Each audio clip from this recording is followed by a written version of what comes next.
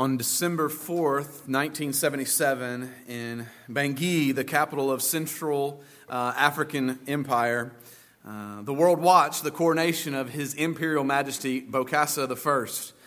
The price tag for the event was $25 million. At 10 a.m., trumpets sounded and drums rolled to announce the approach of His Majesty's procession, which began with 8 of Bokassa's 29 children parading down the royal carpet to their seats, followed by Bokassa II, heir to the throne, who would take his seat on the red pillow to the left of the throne, followed by Catherine, the favorite of Bokassa's 9 wives. She was wearing a $73,000 gown designed by a French designer in Paris, strewn with pearls that she had handpicked herself. Then the emperor arrived in his imperial coach, adorned with golden eagles and drawn by 6 Anglo-Norman horses. A marine band played an entry tune that they had especially written for this occasion and for this emperor. And as they played, the emperor strode forth wearing his 32-pound robe, decorated with 785,000 pearls and gold embroidery. White gloves adorned his hands, pearl slippers his feet. On his brow was a golden crown of laurel wreaths, like those worn by the Roman emperors of old, a symbol of favor with the gods.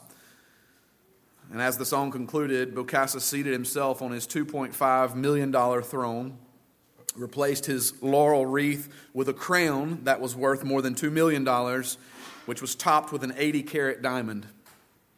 By 1043, on December the 4th, 1977, the 20th century had witnessed a new emperor. He was a terrible emperor, though, and thankfully only for a short time.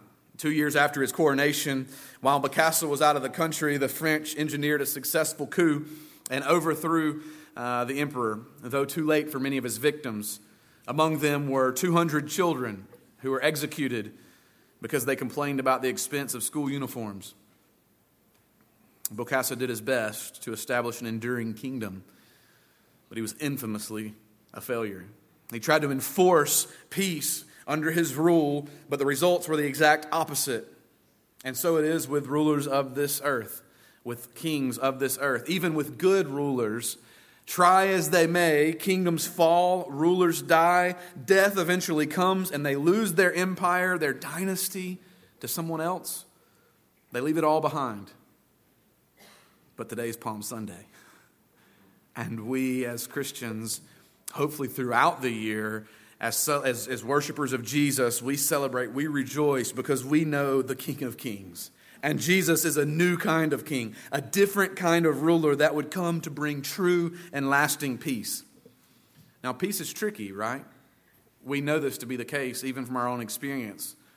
We think about our world and our own lives. Peace is tricky.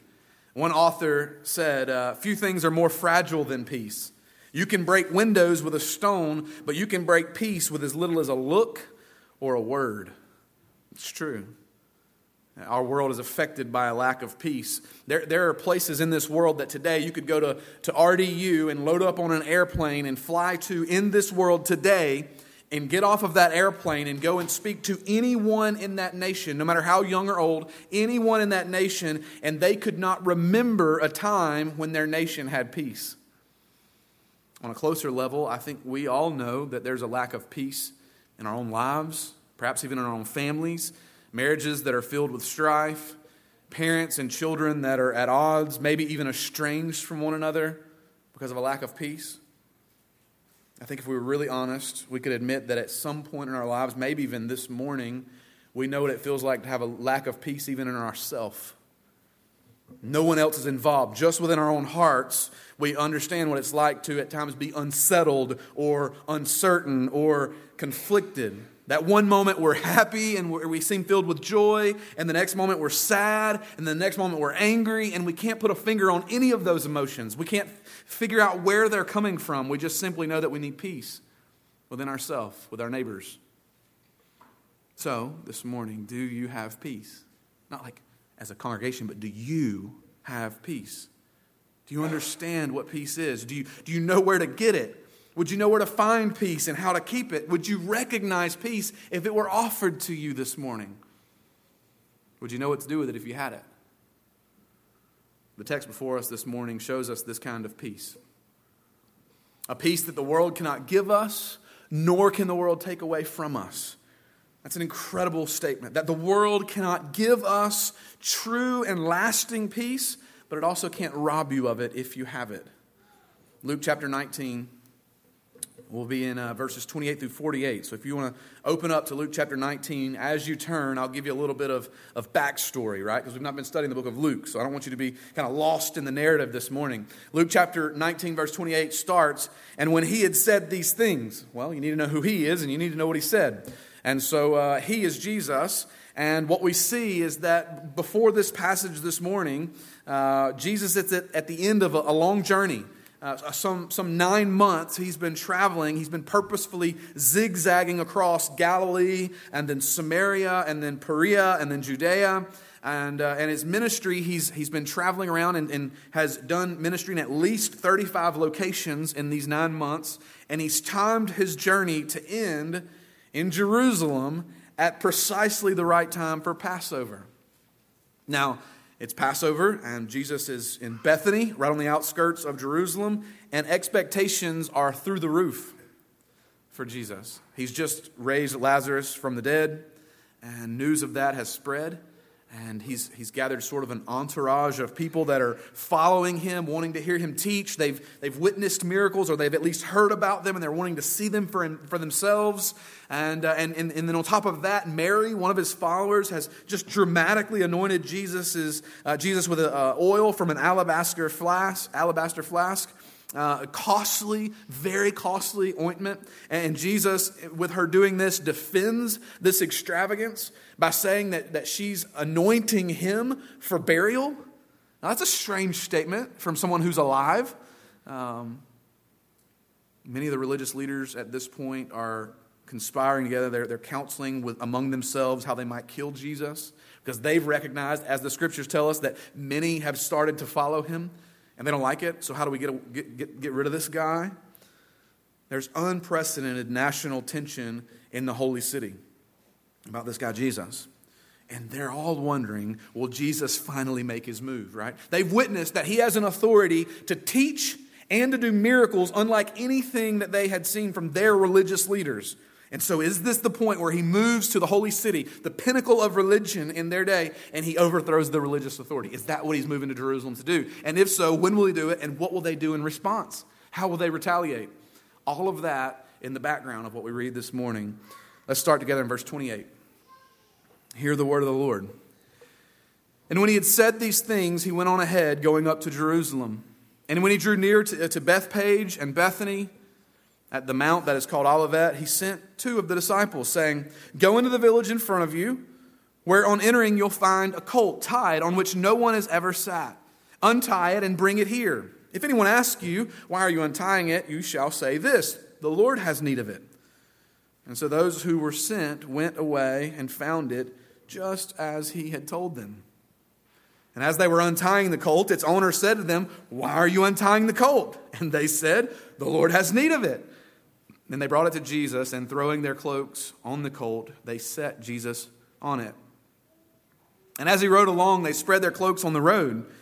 And as he was drawing near, already on the way down the Mount of Olives, the whole multitude of his disciples began to rejoice and praise God with a loud voice for all the mighty works that they had seen, saying, "Blessed is the King who comes in the name of the Lord, peace in heaven and glory in the highest." And some of the Pharisees in the crowd said to him, "Teacher, rebuke your disciples." And he answered, "I tell you, if these were silent, then the very stones would cry out." And when he drew near, he saw the city and he wept over it, saying, "Would that you, even you, had known on this day the things that would make for peace. But now they are hidden from your eyes. For the days will come upon you when your enemies will set up a barricade around you and surround you and hem you in on every side and tear you down to the ground, you and your children within you. And they will not leave one stone upon another in you, because you did not know the time of your visitation." And he entered the temple, and he began to drive out those who sold, saying to them, "It is written, 'My house shall be a house of prayer,' but you've made it a den of robbers." And he was teaching daily in the temple. The chief priests and the scribes and the principal men of the people were seeking to destroy him, but they did not find anything they could do, for all the people were hanging on his very words. Let's pray. Father, thank you for your word. We come before you this morning as your people, admitting that we need to hear from you. And I come before you this morning, admitting that I need your help in proclaiming this your word to these your people. God, would your word find fertile and ready soil in our hearts this morning? It's in Christ's name I pray. Amen. Sermon in a nutshell, if we were able to boil this text down to one sentence, here it is that Jesus is the true King that came to bring us real and lasting peace. Jesus is the true King that came to bring us real and lasting peace. So we see that in a few different ways this morning. First, we see in the text that peace has a name, and it's Jesus. Peace has a name, and his name is Jesus. From as early as Luke chapter 9. So we haven't been studying the book of Luke, but if you were to go back to Luke chapter 9, what you would see is that from chapter 9, verse 44, Jesus has been predicting his own death, that he would die. Though he'd been doing all these miracles, he was constantly telling the people that he was going to die. And then you get to chapter 9, verse 51, and the text says this in Luke. When the days were coming to a close for him to be taken up, he determined to journey toward Jerusalem. So from that verse in Luke 9:51, everything in Luke's gospel has been moving and building to this point in chapter 19, verse 28, where we started. Where after he had said these things, he went on ahead, going up to Jerusalem. Now finally the Lord has arrived in the holy city, the city of Jerusalem, and it's here in Jerusalem that Luke, as he's writing his gospel account, as he's writing his eyewitness account of these events, he reveals to us as readers that Jesus is the King, the one who brings true and lasting peace. And Luke tips us off to this in three intentional ways, right? So I've already told you Jesus is the one who brings true and lasting peace. Here's how Luke shows us that. One, he gives us a place of peace. Shows us the place of peace. Two, he gives us a picture of peace. And then three, he gives us praise for peace. All of those found in the text that you just heard read to you. So first, a place of peace. Luke gives us a hint of this theme that Jesus is coming for this purpose by giving us the name of the city itself, Jerusalem. Now, sometimes cities have nicknames for themselves. And I bet you know some, even if you don't think you do, right? That this is that crowd participation part in the sermon where you kind of feedback and answer some questions for me. So I'm going to give you a city, and you tell me what you think its nickname is, right? We'll start with an easy one. Philadelphia is the city of... Fantastic, church. Pittsburgh and Birmingham fight over this nickname known as the Steel City. Yeah. Detroit? Motor City. Here's an easy. There's no softball. I thought we'd end with an easy one, end on a good note. Raleigh is the city of... Oh, that was surprising. Do you not know your own city? The city of Oaks, yeah. Well, Jerusalem had a nickname too, and it literally meant the foundation of peace. And so there's Luke's first hint from the very beginning of this. From Luke chapter 9, we've been moving this direction all the way to chapter 19. We get to verse 28. Jesus is heading to Jerusalem, the city that has its foundation, its peace. So there's a city of peace. There's also a picture of peace that we get. The Lord's kingship here is visible to us in a second way in the text. Verses 29 through 35 is this strange interaction that involves a donkey. Jesus tells a couple of his followers, of his disciples, hey, go into this nearby village. When you get there, you're going to find a never-ridden colt. What I want you to do is to take that colt and bring him to me. And if anyone asks you, hey, why are you untying this colt? You're to answer them specifically, the Lord needs it. And so they do that. And now that's a really strange thing, right? That's a really strange command and process, unless you realize that a prophet had predicted that this whole scenario would unfold hundreds of years before Jesus was ever born in Bethlehem. All right? You heard it read for us this morning. Zechariah chapter 9, verse 9. The prophet Zechariah, hundreds of years before Jesus was born, said, "Greatly rejoice, O daughter of Zion. Shout aloud, O daughter of Jerusalem. Behold, your king is coming to you. Righteous and having salvation is he, humble and mounted on a donkey, on a colt, the foal of a donkey." And so Zechariah predicted that the true king, the Messiah, the one who would come to bring true and lasting peace, would come to Jerusalem on a young, unused colt. Now, you may be wondering, Matt, what in the world does that have to do with anything? What's the connection here? What does it have to do with peace? Well, first, don't miss that prophecy is being fulfilled before your very eyes as you read the book of Luke. Like, if you need a reason to believe that Jesus is who he said he was, or that the Bible is true and it can be trusted, read the prophet Zechariah and see in Christ hundreds of years later, it happened exactly like he said it would in the life of Jesus. It's not accident or chance that it played out the way it did.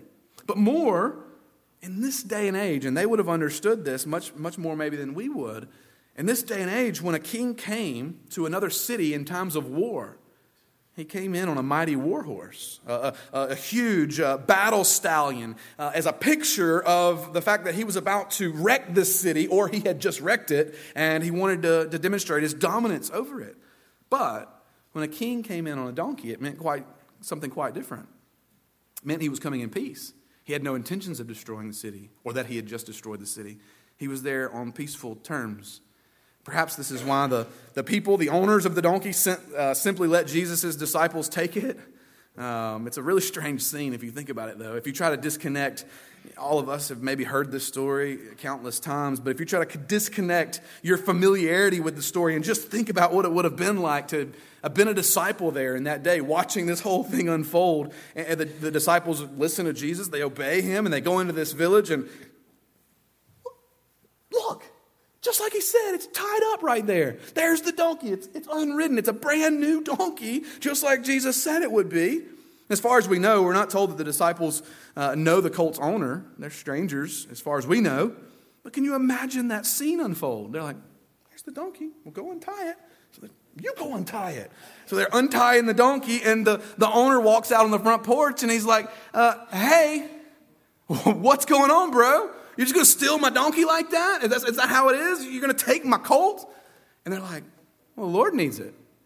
Oh, well, if the Lord needs it, by all means, go ahead. Right? Like, where does that happen, right? That's not how we think about things. Perhaps it's a possibility that the owners of the colt were expecting this. Maybe they were believers in Yahweh and they had read the prophet Zechariah and they knew that one day he would come and he would be needing a colt. And so, hey, as long as we live here, we're going to have a colt ready in case it's us that's involved in. We don't know. But what we do see is that Luke is intentionally giving us two clues to Jesus' kingship of peace. A place that he was heading, the city of peace, a foundation of peace, and a picture of peace. Jesus riding into Jerusalem on a beast of peace. A donkey.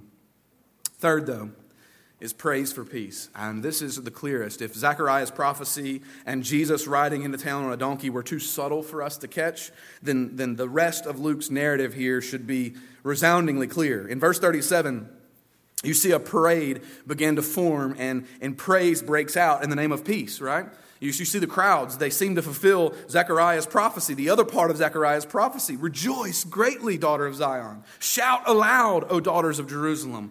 They're doing that. If you read Matthew's account of this, Matthew 21, it says that they're proclaiming Hosanna, shouting to the Lord, Hosanna. They lay their cloaks down before the Lord as sort of a makeshift royal carpet. They've witnessed Jesus do incredible things. Incredible miracles, and this serves to amplify their praise. They're singing his praises. And even if we missed it, even if we could read through this text and miss it, they discern, they understand that Jesus is coming to do something that has something to do with peace, right? They get that. And verse 38 is evidence that they get it. You see what they sing as they're praising the Lord in verse 38. Blessed is the King who comes in the name of the Lord. Peace in heaven and glory in the highest. Now, when you hear those words, they should bring your mind to something else that happens in the Gospel of Luke. When you hear that language, it should bring you back to Luke chapter 2, right? When our Savior's birth took place. Remember what happened there. When Jesus was born in Bethlehem, angels come and they appear to shepherds watching over their flocks in the field, right? And you remember what those angels say. They say, glory to God, Luke chapter 2, glory to God in the highest heaven and peace on earth to the people he favors. Now, here's what's really cool about this text as I was studying this week. When Jesus goes anywhere, he brings peace. I mean, watch this. When he was born, Luke chapter 2, when he came to the earth, angels show up and they pronounce peace on earth. Here in this text, he's about to die, be crucified, and go back to heaven, and the people are proclaiming peace in heaven. So wherever Jesus is going, he's bringing with him peace. He's our King of peace that's entering the city of peace on a burden of peace as the people shout peace. And that's what he's here to do. He's to usher in true and lasting peace to mankind. What does that mean for you and for me? Do you know where to find peace with God? We find it in the Son of God, in Jesus Christ. Ephesians chapter 2, verse 14. He himself, that's Jesus, is our peace. We'll not find peace with God, peace with neighbors, peace within our own lives until we understand that Jesus is our peace. What is this peace? You may think, well, Matt, that sounds really churchy, and that sounds like a really great idea, that Jesus is our peace. That sounds really good, but what does that look like in my life? What does that look like boots on the ground in Bunn, North Carolina, at my work tomorrow? What does that look like? Well, it's a wholeness. It's a wellness. It's a peace that gives us an assurance that no matter what circumstances come into my life or what's going on in the rest of the world, there's a stillness and a quiet confidence that I am going to be okay. Regardless of what's going on around me, regardless of circumstances in my life, regardless of how dark days get, I know, I can be assured that I am okay because I am in Christ. That's what it looks like. That's what it means for Christ to be our peace. When Christ comes to us, he gives us that kind of peace. Though sinners we still are, and though rebels to his peace we've been, he comes to bring us back to God and to have peace with God. And when that happens, and only when that happens, is it possible for us to have peace with one another? Peace with our neighbors, peace with our family, peace with the people that we come into contact with. And I'm not saying that you can't have moments or glimpses of peace unless you're a believer in Jesus Christ. Certainly, we're created in the image of God, and we see moments, glimpses of peace in the world from time to time. I'm talking about this kind of peace. True and lasting peace is possible only through Christ. Well, how do we know we're there? How do we know we have it? How do we know? You know you have it when you, one, know Jesus. You've experienced his mighty works. When you've experienced peace in him, you can't help but to praise him.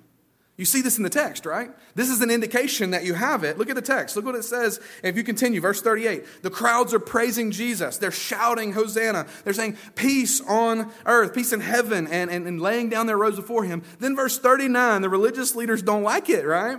The religious leaders, they've been plotting to try to kill Jesus. They see what's going on, and they come up to him and say, it says in verse 39, some of the Pharisees in the crowd said to him, Teacher, rebuke your disciples. Do you see what they're doing? They're worshiping you. They're treating you as if you're God. They're worshiping you and saying, glory to God. They're talking about you as if you're God. They're praising you. That's blasphemous, Jesus. Stop your disciples from doing this. See, they didn't want to see Jesus praised as king. They didn't want to see Jesus associated with the glory of God. They wanted it to end. And Jesus' response to them is one of those famous sayings of Jesus. Verse 40, he answered, I tell you, if they were silent, if they were stopped, the very stones themselves would cry out. The very rocks would begin to praise me. Why? Because I will be praised. That's what Jesus is saying. Whether by people or inanimate objects, I will be praised. If these people stop praising me, rocks will do it for them. And not just rocks, but if they stop praising me, the trees will clap for my glory, Isaiah 55. And not just the trees, but the mountains themselves will sing and dance, Psalm 114. And not just mountains, but the sky itself will praise me, Psalm 19. And not just the sky, but everything that has breath will praise me, Psalm 150. So you don't understand. I'm worthy of praise. And so if people stop doing it, the objects in creation will. Stones will. So the takeaway for you, friend, if you've found true peace, you know it because of the praise coming from your life, the praise coming from your mouth and lips. And don't let anyone take that away. Don't let anyone stop you from praising Jesus. He's worthy of it. Express your praise to Jesus in all of your life, right? If you want to shout amen, then you shout amen. If you want to stand and lift hands into the Lord, you lift hands to the Lord. If you want to bow on your knees in reverence to him, friend, get on your face before the Lord. Let what God's doing in your life, the peace that he's given you, result in praise to him. If Jesus brings you peace, bring him praise.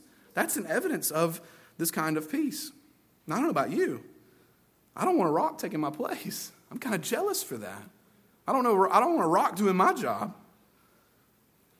Number two. Second thing we learn about peace here is not only does peace have a name, his name is Jesus, we see that peace can pass us by. Peace can pass us by. Jesus headed down the Mount of Olives. He's headed into Jerusalem. And in verse 41, amidst all this celebration and praise, amidst all the prophecy being fulfilled, he does something really unexpected. In verse 41, he is finally able to get a glimpse of the holy city. And he weeps. His heart's broken. He cries. And this teaches us something, doesn't it, church? It teaches us that you can have peace, true and full and lasting peace in yourself and still weep over your community around you. And certainly Jesus knew peace. He is peace. He is an embodiment. He's the fullness of God. He has perfect relationship with the Father. He knew exactly what peace was, and yet he still weeps at the sight and thought of his city and its people and the brokenness there. Thabiti Anyabwile, that's a doozy of a name, says this about this text. It says, perhaps there's something wrong with someone who claims to have the peace of Christ but never seem to have the tears of Christ. That person may not actually have peace, but instead indifference or half-heartedness. The Lord looks at a city that he loves and his heart just breaks. It melts before him.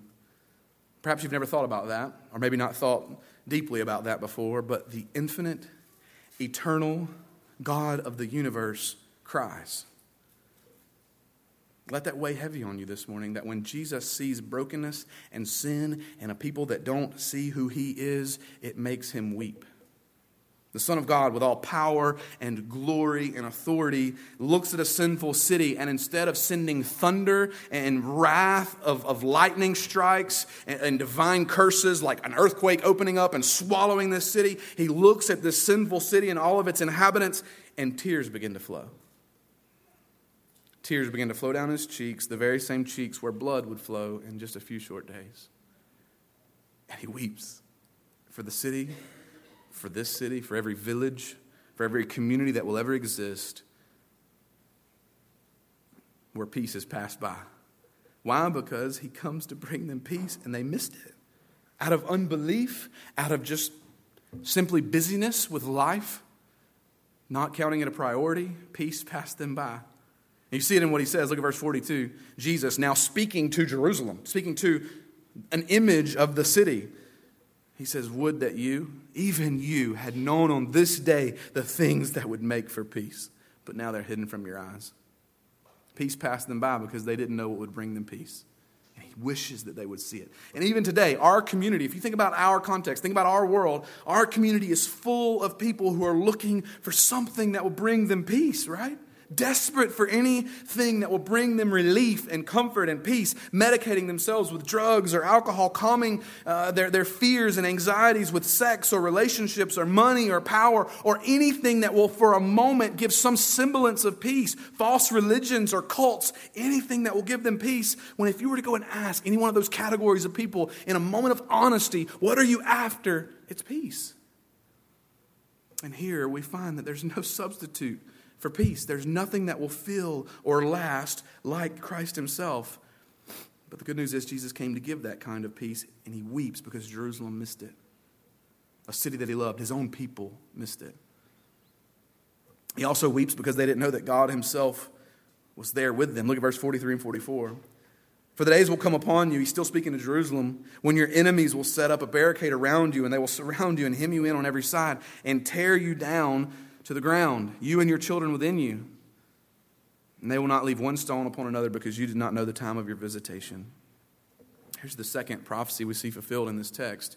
Everything that Jesus predicted in those two verses came to pass, and not very long after he said it. And so first he tells them, go into this village, you're going to find a donkey. They go, and they did. Here Jesus says, in a short time, Jerusalem, you're going to be sacked. Everything here is going to be destroyed and turned to rubble. And in AD 70, we learn from history that the Romans did indeed sack Jerusalem. The temple that they revered, that they adored, that they thought was unconquerable, was destroyed. It was torn down so that not one stone was upon the other. Nothing was left standing. It was demolished. And as terrible as that scene was, as terrible as that physical ruin was, Jesus says that there's something far worse.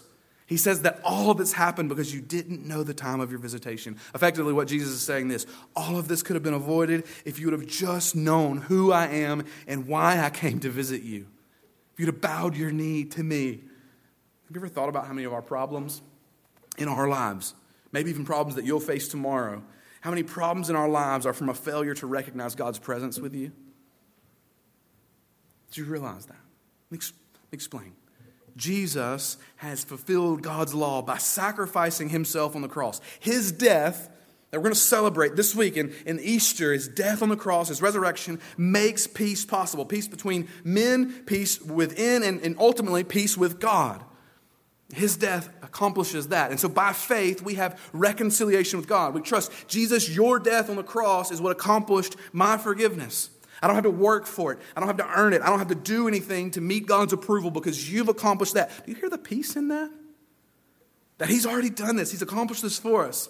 Well, in that peace, you can rest. You can stop trying to live for the approval of men and please man. Why? Because you've been accepted by God's Son. You've been accepted in his place. Do you hear the peace in that? That we don't worry about God's acceptance because Christ is our righteousness. We don't worry about God's justice and wrath and judgment because Christ has been condemned for us. And friends, when we have those sort of problems, our biggest problem sorted out and accomplished in the cross of Calvary, then friends, we can live at peace with our neighbors, with one another, with our family members.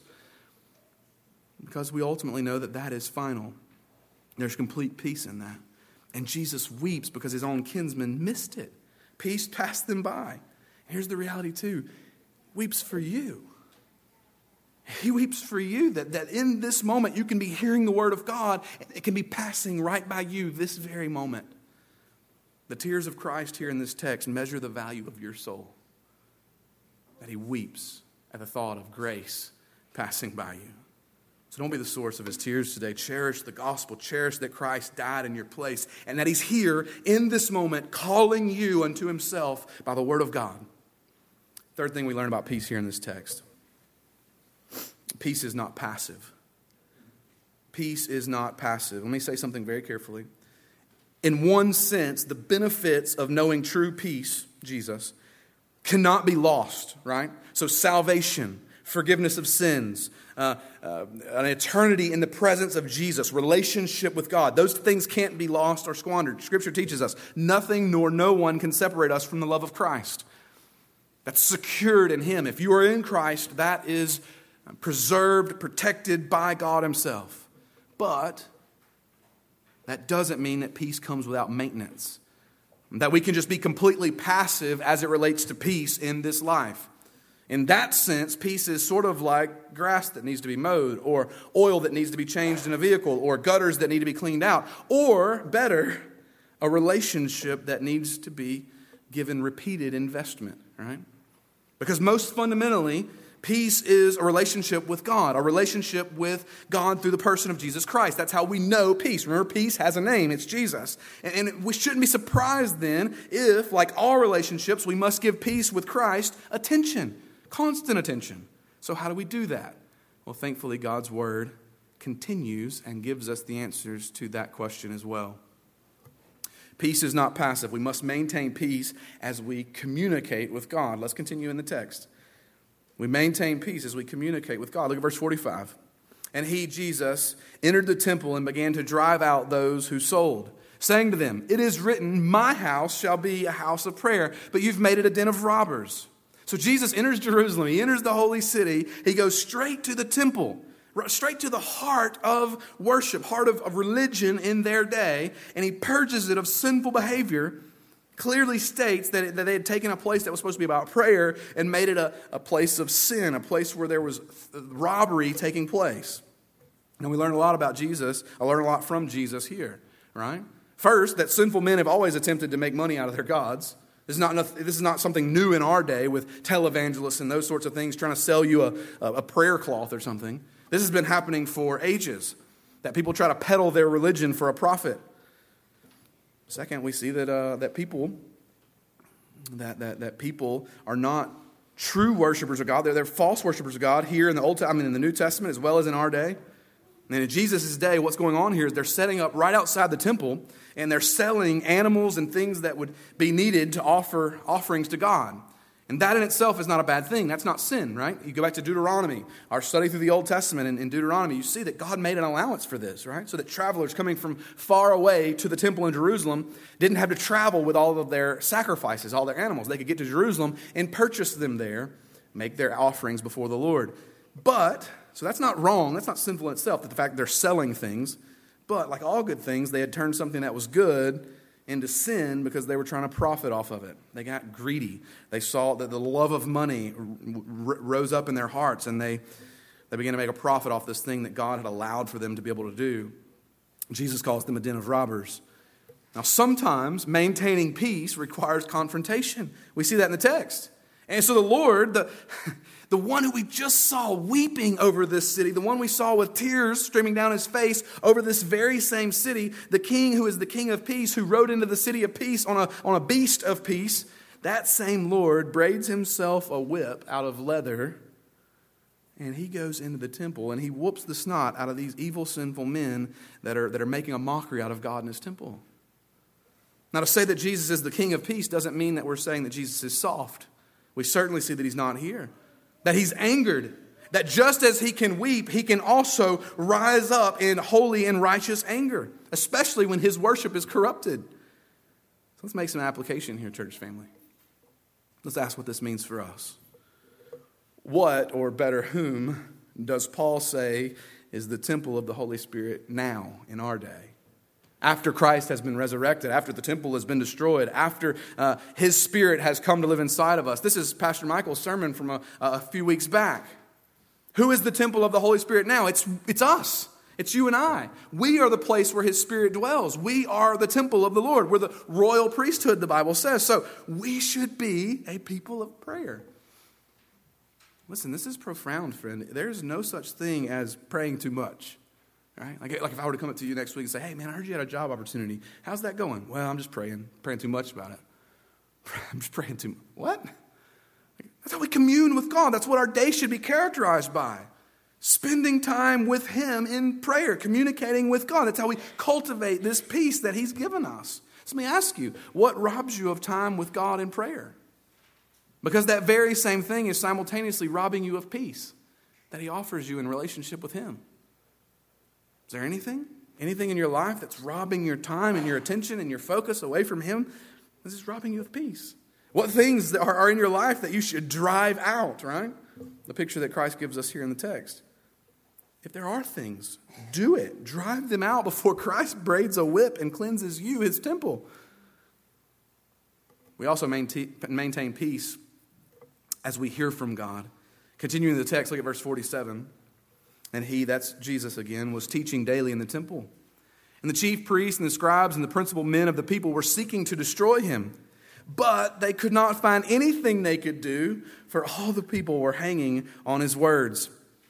Once the Lord's finished here with his business with the money changers, he's ran them out of the temple. The text says that he went right back to teaching the people. Some translations say every day he was found teaching in the temple. So let me ask you, how important must the Lord's teaching be if near the end of his life he's spending every day teaching? That's what he's doing. That's how he's spending his time. And we have that teaching in the Word of God, in the Bibles that you hold in your hand. So how important must that teaching be for us? Let me ask you a different question. How, in our text, was peace maintained in Jerusalem? Look at verse 47, the verse we just read. Chief priests, the scribes, those religious leaders, they were all seeking to destroy him, but they could not, the text says in verse 48. Why couldn't they? Why could they not destroy him? Well, finish the verse. For all the people were hanging on his words. They literally couldn't break the peace because so many people were listening to the words of Jesus. Let that picture just sink in for you. They're hanging on his very words. They're not being tossed about by the rage, the potential violence and riot that's about to break loose. They're simply sitting and listening to Jesus.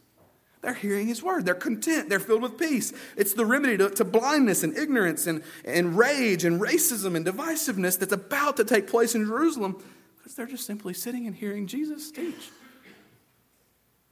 Does that sound like your life? Does that sound like your life, that amidst the crazy, amidst the tumultuous world that we live in, you're just simply hearing from God and at peace? You're just listening to the voice of the Lord. You're spending time before Him in His Word. And because of that, you're unaffected by the stuff around you, the circumstances around you that could potentially toss you into turmoil, into conflict, into anxiety, into worry. Does that sound like your life? Think about our world, right? Picture this scene in Jerusalem and the fact that these religious leaders are trying to start a riot. They're trying to start something that would lead to Jesus' death, which eventually it does. But at this moment, they can't do it because there are so many people that are clinging to Jesus' word. What if that was characteristic of our nation? That the news reporters simply didn't have anything to report on because there are too many people listening to the word of God. What a scene that would be. That's the power that God's word has. Now, I don't want to give you some false sense of hope. God's people can have true and lasting peace, but that doesn't mean that God's people always have peace and quiet, right? Amen, mamas. Doesn't mean that we're always going to have peace and quiet, but it does mean that God's people always be able to have peace in the midst of whatever circumstances, trials, storms that come into their life. Circumstances are not always rosy, and you're just like, well, I'm just loving life, soaking in the Word of God. It's just a gorgeous day, and everything's rosy. Think about the scene in the text. In just a few short days, the calm of this moment, the picture of them just sitting and listening to Jesus' teaching, it's about to be obliterated by the gruesome execution of Jesus. That's just a short time away at this point. But seasons of rest like this, seasons of joy like this before the storm enable us to better survive the suffering because we've had opportunities to store up the Word of God, store up the joy that we have in our walk with Him, store up the peace that His Word and that His promises give us, right? The very Bible that you're reading right now is testimony to that. I mean, think about how we have the Word of God. The men that were listening, the disciples that were following Jesus, they're here and they're soaking up the Word of God in this calm moment. They're hearing the voice of the Lord and hearing Him teach. But Calvary's coming. That suffering's coming. The persecution that each one of them would endure is coming. But in those moments, they're able to interpret the horrors of Calvary, literally the execution of God.